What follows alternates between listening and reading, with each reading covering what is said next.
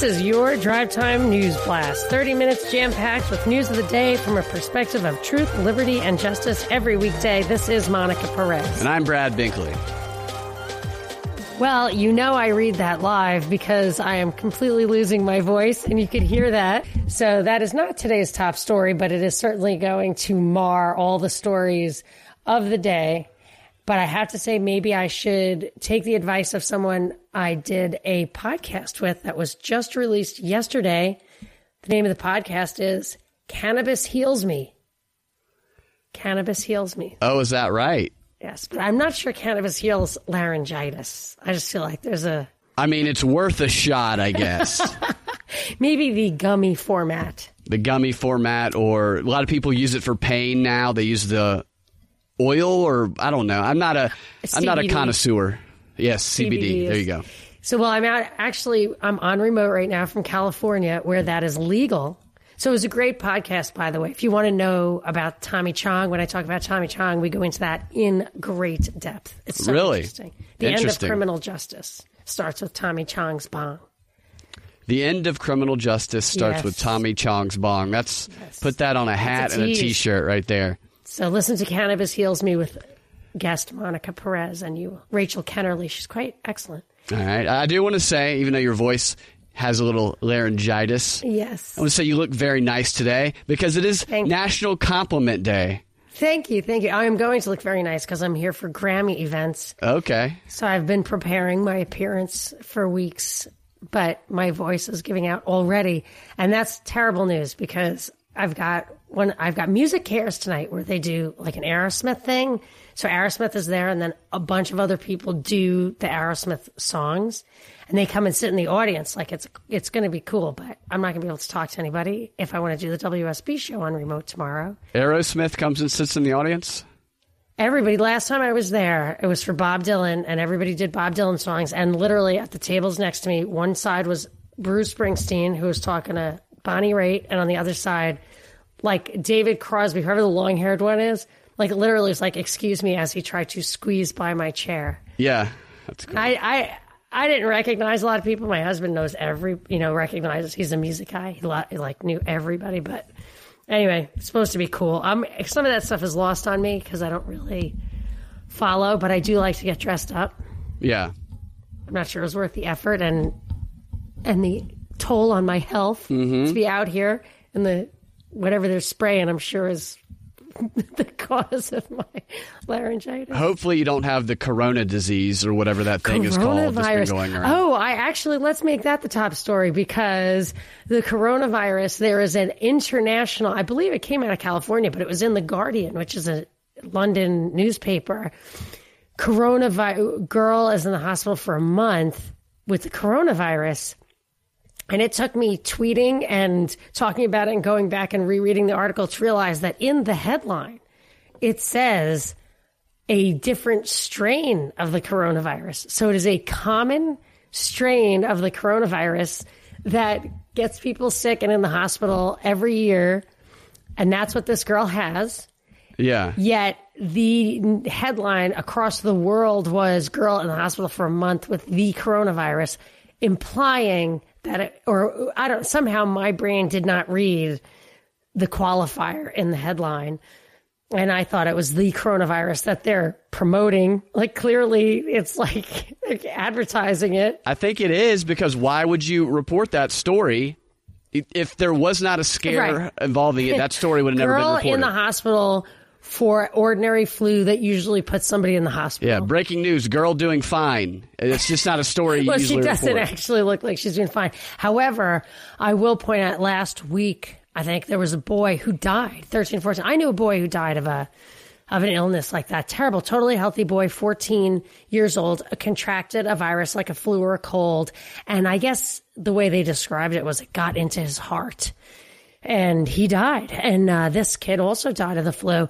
And I looked and I thought, I've read articles like this before, and usually the kid got a flu shot. So I read the article, and in the very bottom, it said this. This is what it said, and it was extremely insulting. It says, the mother claims the boy got a flu shot. Like she's trying to now cover being her interrogated ass. on a black site. Yeah. I mean, yeah. But I'm sure she did give him a flu shot, and that's the story. But they made it look like she's saying she did. It's an anti-vaxxer. She feels guilty. Yeah. Right. Yeah, that she's an anti-vaxxer who's covering up for herself. But I actually looked for the line in the article to say the kid got a flu shot, and it was there. They could easily have verified it. I'm sure she has proof of it. Yeah. Or not, in which case she could say, but there's no evidence of it. She couldn't tell us where she got, you know what I mean? They could easily have verified that. Yeah, maybe they'll put her on trial. Maybe. I mean, if she made a stink about if she sues him for the flu, but you can't get sued for vaccinations. I'm not sure if you can't get sued for flu shots, but vaccination companies, some if not all, cannot get sued. So if that flu shot gave the kid the flu and he died, there's no recourse. So there's like limited recourse. We have to tap into a fund. So anyway, the coronavirus, I'm not afraid of.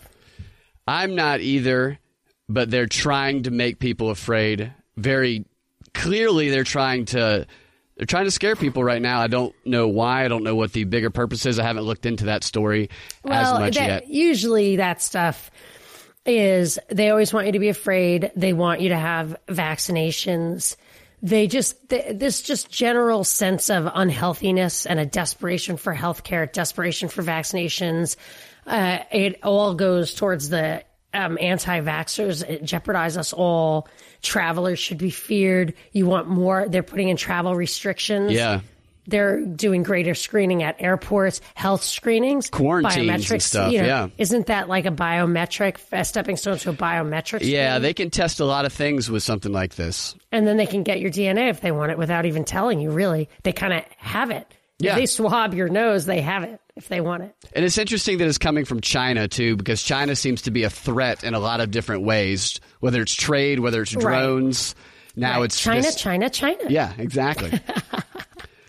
So the impeachment saga, the clown show goes on as Adam Schiff yesterday gave a completely overdramatic reading. It was like a monologue in my 10th grade acting class. I felt like this came from. And during the monologue, he had this slogan that right is right. What's right is right. So we must impeach this president. So laws and facts now, it doesn't matter. Don't matter. Evidence doesn't matter. Hearsay, nothing. Rules don't matter. There's such rules a clear, rules, right is right. Yeah, a clear moral standard that everybody universally agrees upon that is evident here, that everybody just needs to agree that what's right is right and we have to impeach this president, I believe is the reasoning. And you have to be able to just intuit what's right. Yeah. You know, you can't articulate it. You just have This is what made me, among other things, hate the Jurassic Park movie. It's when Laura Dern says to the male scientists, you can't think your way out of this one. You have to feel your way out of it. It's like, exactly. Definitely not feeling your way out of a deadly situation. Everything about their testimony is about how it feels. And if you can't articulate it, if you just don't know it through intuition, if you don't know what is right, then you ain't right.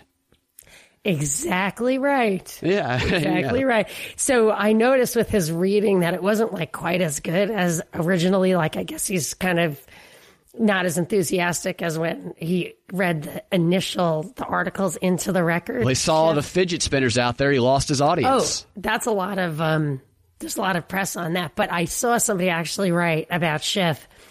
He's something to the effect of he's such a good reader, which is exactly what I had noticed. Is that he's such a good reader.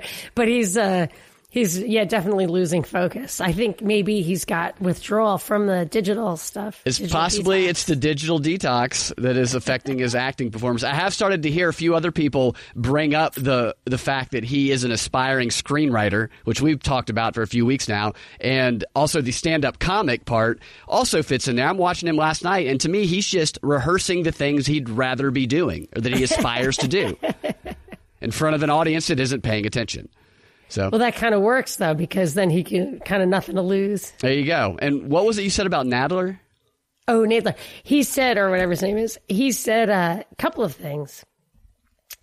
He opened with, or CNN put up a headline, we watched 400 minutes of the impeachment so that to give you this too.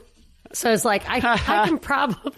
Thank you, CNN. I could probably sit through 2. I got about 10 seconds into it.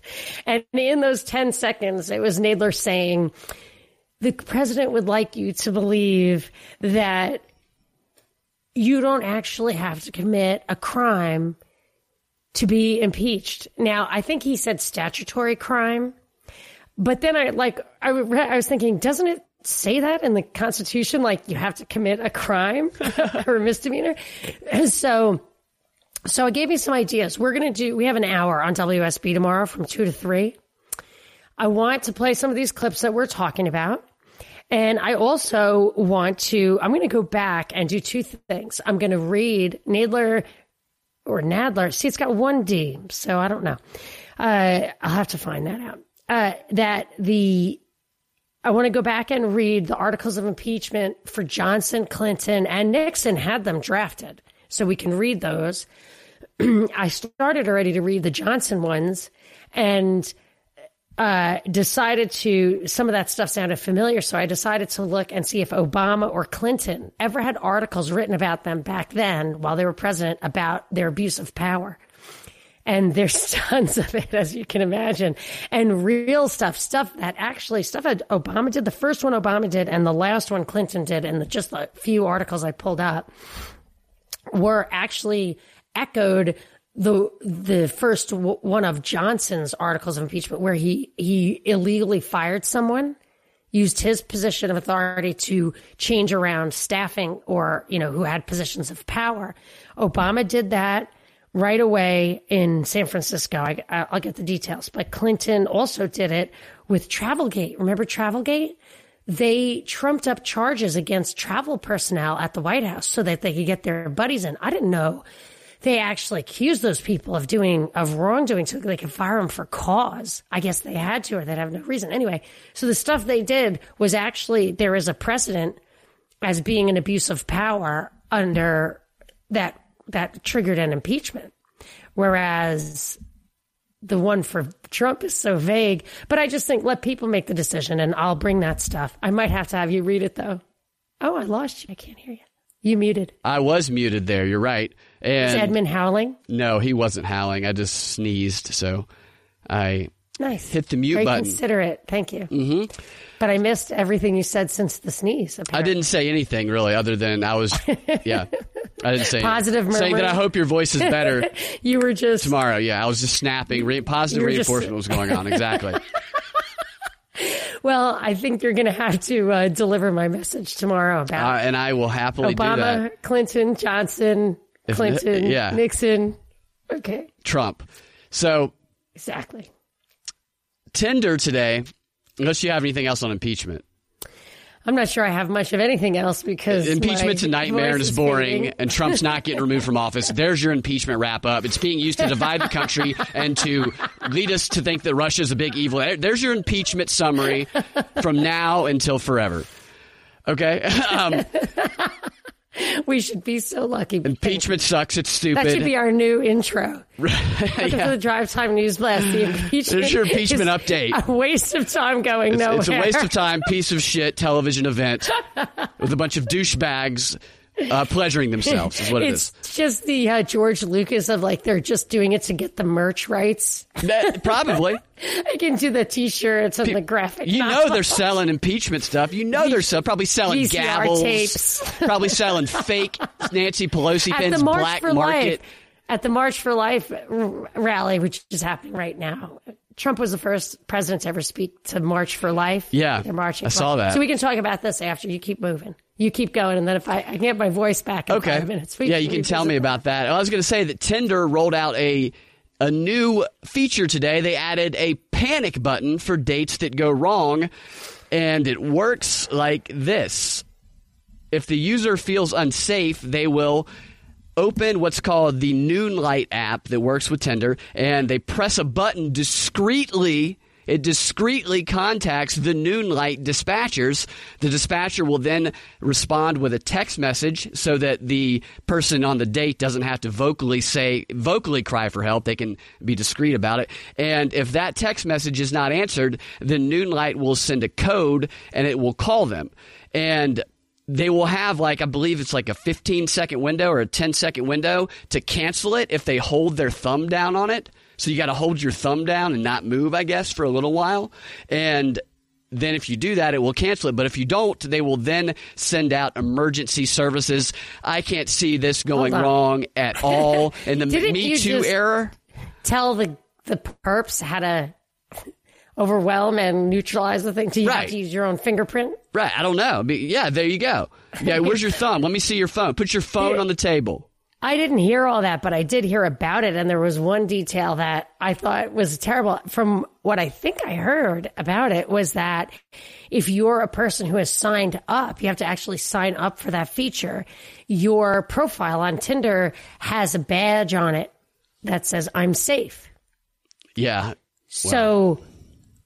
So it's the ashtray effect, where once you put that badge up, you identify people who do not have that feature. Yeah, that's right. So the ashtray effect is like in a hotel room when before there was no smoking rooms, you could never, I rarely smelled smoke in a hotel room. But then when there were smoking rooms, if you got one of those, it was disgusting and unlivable, even for a smoker. Yeah. Because it all just got pushed into that. So whoever doesn't have the badge, it might as well just have a little banner at the bottom that says free to rape. Yeah. Abuse me. Yes, I like it. What I want to know is what's the line, and can you get in trouble for premature alerts? And it should say hashtag me too on the circle. Premature panic. Yeah. Premature panic. You show up to a date and you're like, oh my gosh, this person's a Trump supporter. I better hit my alert button. I'm going to get raped. It hasn't done anything. Or 15 seconds in, he convinces you that you kind of like it. Yeah. I started, That's a terrible thing to say. You can't joke about something like that. Yeah, what a terrible thing to say. I didn't say it. So it came I from tried you. to say it because it's my prerogative as a woman to say offensive things that men can't say. Yeah, that's a feature of being a man. You making fun of I Adam admire Schiff. you. Yeah.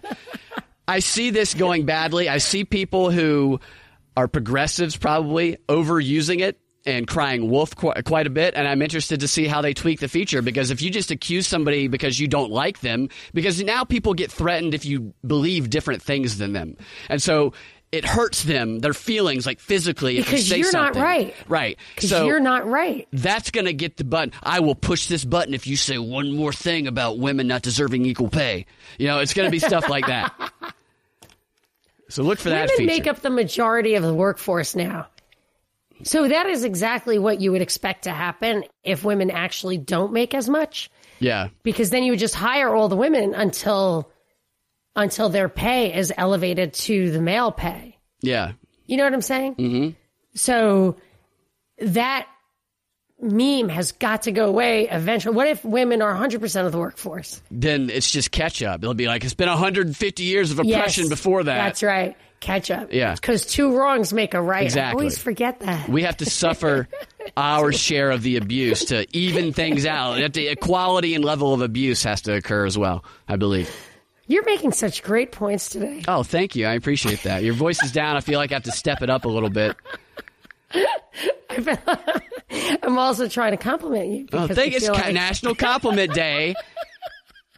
Hashtag National Compliment Day. We have such great listeners. But it's true. I mean it. I wouldn't have said it if I didn't mean it. Thank you. So Trump spoke he's the first president to speak at the March for Life, which is very, whether you're for that or against it, it's definitely something that's going to cause people to get outraged. What he said was so triggery. What did he say? I have a quote from it. He said, every life brings love into this world. Every child brings joy to a family. Every child is worth protecting. I agree with 2 out of 3 of those statements. Which one do you disagree with? Every child brings joy to a family. Yeah. I love babies. If I'm so beyond whatever society is right now that if my daughter, when she's old enough for it to be a healthy thing, if she brought home a baby, I would be happy. I don't even care. Just give it to me. Go ahead. Go to college. Give me the baby. I like babies. I don't care. But because of society, it doesn't really work that way. And for her, it's emotional. I have known women who have had abortions, have given up their children to adoption, and have kept the child, even though it was unwanted and did not have a loving home. And I've known more than just like one of each of those types of people, but there are examples of each one of those that it's a disaster, that it's just devastating for everyone, no matter what course you choose. Sex is great. It would be great if it were like riding a roller coaster, like no harm done, but it has serious, serious implications. And I try to explain to my kids, like morally, I'm not just like some hyper-religious prude. It's not that. It's that this stuff is serious business. Like, it's not just you getting herpes. It's like you bringing a human being into the world that it's very hard to survive in this world. You absolutely have to have love to be well-adjusted. You must have it. And I would say it should be taken very seriously. And for him to say something like every child brings joy to a family is so patently arguable. He's never seen Halloween and seen what Michael Myers did to a family as a boy. A lot, but babies can really stress people out, and absolutely, it's very hard to have a baby. So I think that was something that made it sound like people who are pro-life are not in touch with reality. And he was always pro-choice. So this is not coming from a deep sense of. It's like, it reminds me of Bruce Jenner trying to talk to transgender women. Yeah. He's like, they're like, what? You don't remember what it was like growing up like this? Like, what are you saying? He says dumb things, and it's just like, you just don't understand what you're a part of here. Yeah. And you don't say things like that. You have to help people. You have to think it through. It's complicated. You can't say every child brings joy to a family. Then abortion would exist. Yeah. Well, that is his speech there is trending on Twitter. People are outraged about it and they're supporting it. What are they outraged about? That? Just the fact I didn't that see that. Just the fact that he spoke at it. They liked. I don't know about that specifically, but the people on the left. My mom's super excited that he spoke at it. Yeah, she always took me down there to march. And people on the left are like, he's going to rip our wombs out personally, and they're just, I have to say this: Roe versus Wade is patently bad law. Yeah. Did I just use patently twice? Ugh. It's a good, strong word. One show. I don't like it. I'm thinking about my shoes tonight. Oh, is that right? Yeah. So the Roe versus Wade, though, is whether you're for abortion or against abortion, it was just made up so that it could be a national law when it's really a 10th Amendment. It's a law. It's absolutely a law that is a state level law. But the states, like Tennessee, for example, is in the newspaper today, are passing heartbeat laws. Heartbeat laws basically ban abortions after 6 weeks, which really violates the spirit of Roe versus Wade. It's overregulation. It negates Roe versus Wade.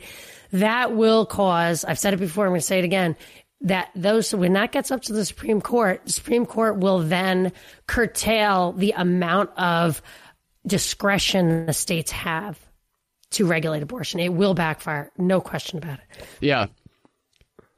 I agree with that. It causes too much of because people are going all the way with it, or they're not doing it at all. Like the one in Georgia caused all the outrage because it it's a culture battle. The legislation is kind of stirring the culture war by representing the opposing positions, the extreme opposing positions. Right. But a lot of times the culture wars, I agree with you 100%. That's how the conservatives were hijacked by the neoconservatives. Yeah. And when Irving Kristol said, fold in the religious. If you want to use the government for your moral purposes, you are not a traditional American conservative. You're not what was very close to being a libertarian. And then it's just a battle for control. Yeah. And that's bad. Then everybody wants a big government, and you just have to be hope you're on the right side of it, which is when you really need the 10th Amendment. Yeah, hope your guy's in charge. Can get the F out. Yeah. So that made me think of two stories. One real quick that I wasn't going to talk about today, but it reminded me of it, is guys, if you want to make, I believe it's $4,000 in a clinical study, there's an opportunity because I can't remember the organization, but they are looking for men to test the male birth control cream, which I think you rub on your shoulders, and you get $4,000. The woman only gets like $2,000 because equal pay, right? And they're looking for couples to come in to have sex for a year, but the couple, you have to be okay with getting pregnant, right? That when you read the the sheet of requirements, one of them is like, you have to be in a relationship for over a year, a monogamous, committed relationship for over a year. So this is really some dicey territory here for $4,000, where maybe you want to have a baby, you're okay with it, but you might be okay if you don't. I would only do it if I wanted to have a baby. Yeah. And I'd save some of the guy's stuff just in case it never comes back. Right. So if all right, there you go. Yeah. Just a little pointer. Make sure you pay close attention to that last line, guys, if you don't want to have a baby, because you could get tricked. And just be I would careful. stay away from hormones like that. Hormones are so powerful. You don't want to mess with them. No, I think that is a dangerous study to be a part of. If it doesn't work, then you get $4,000 and maybe a baby. And if it does, well, then great. Then you're okay. And you get $4,000. But my gosh, it's a year. You got to try for a year before they pay you. So I just thought that was an interesting trial to be a part of. What does it do? Suppress testosterone? Did it say? It tells the sperm to stand down, I guess, somehow. I just want to know if it makes your hair grow in or fall out. Oh, I have no idea. I don't know. It's definitely going to do I guess something to they're your hair. trying to find that out themselves. Maybe, I don't know what it does. Yeah, interesting.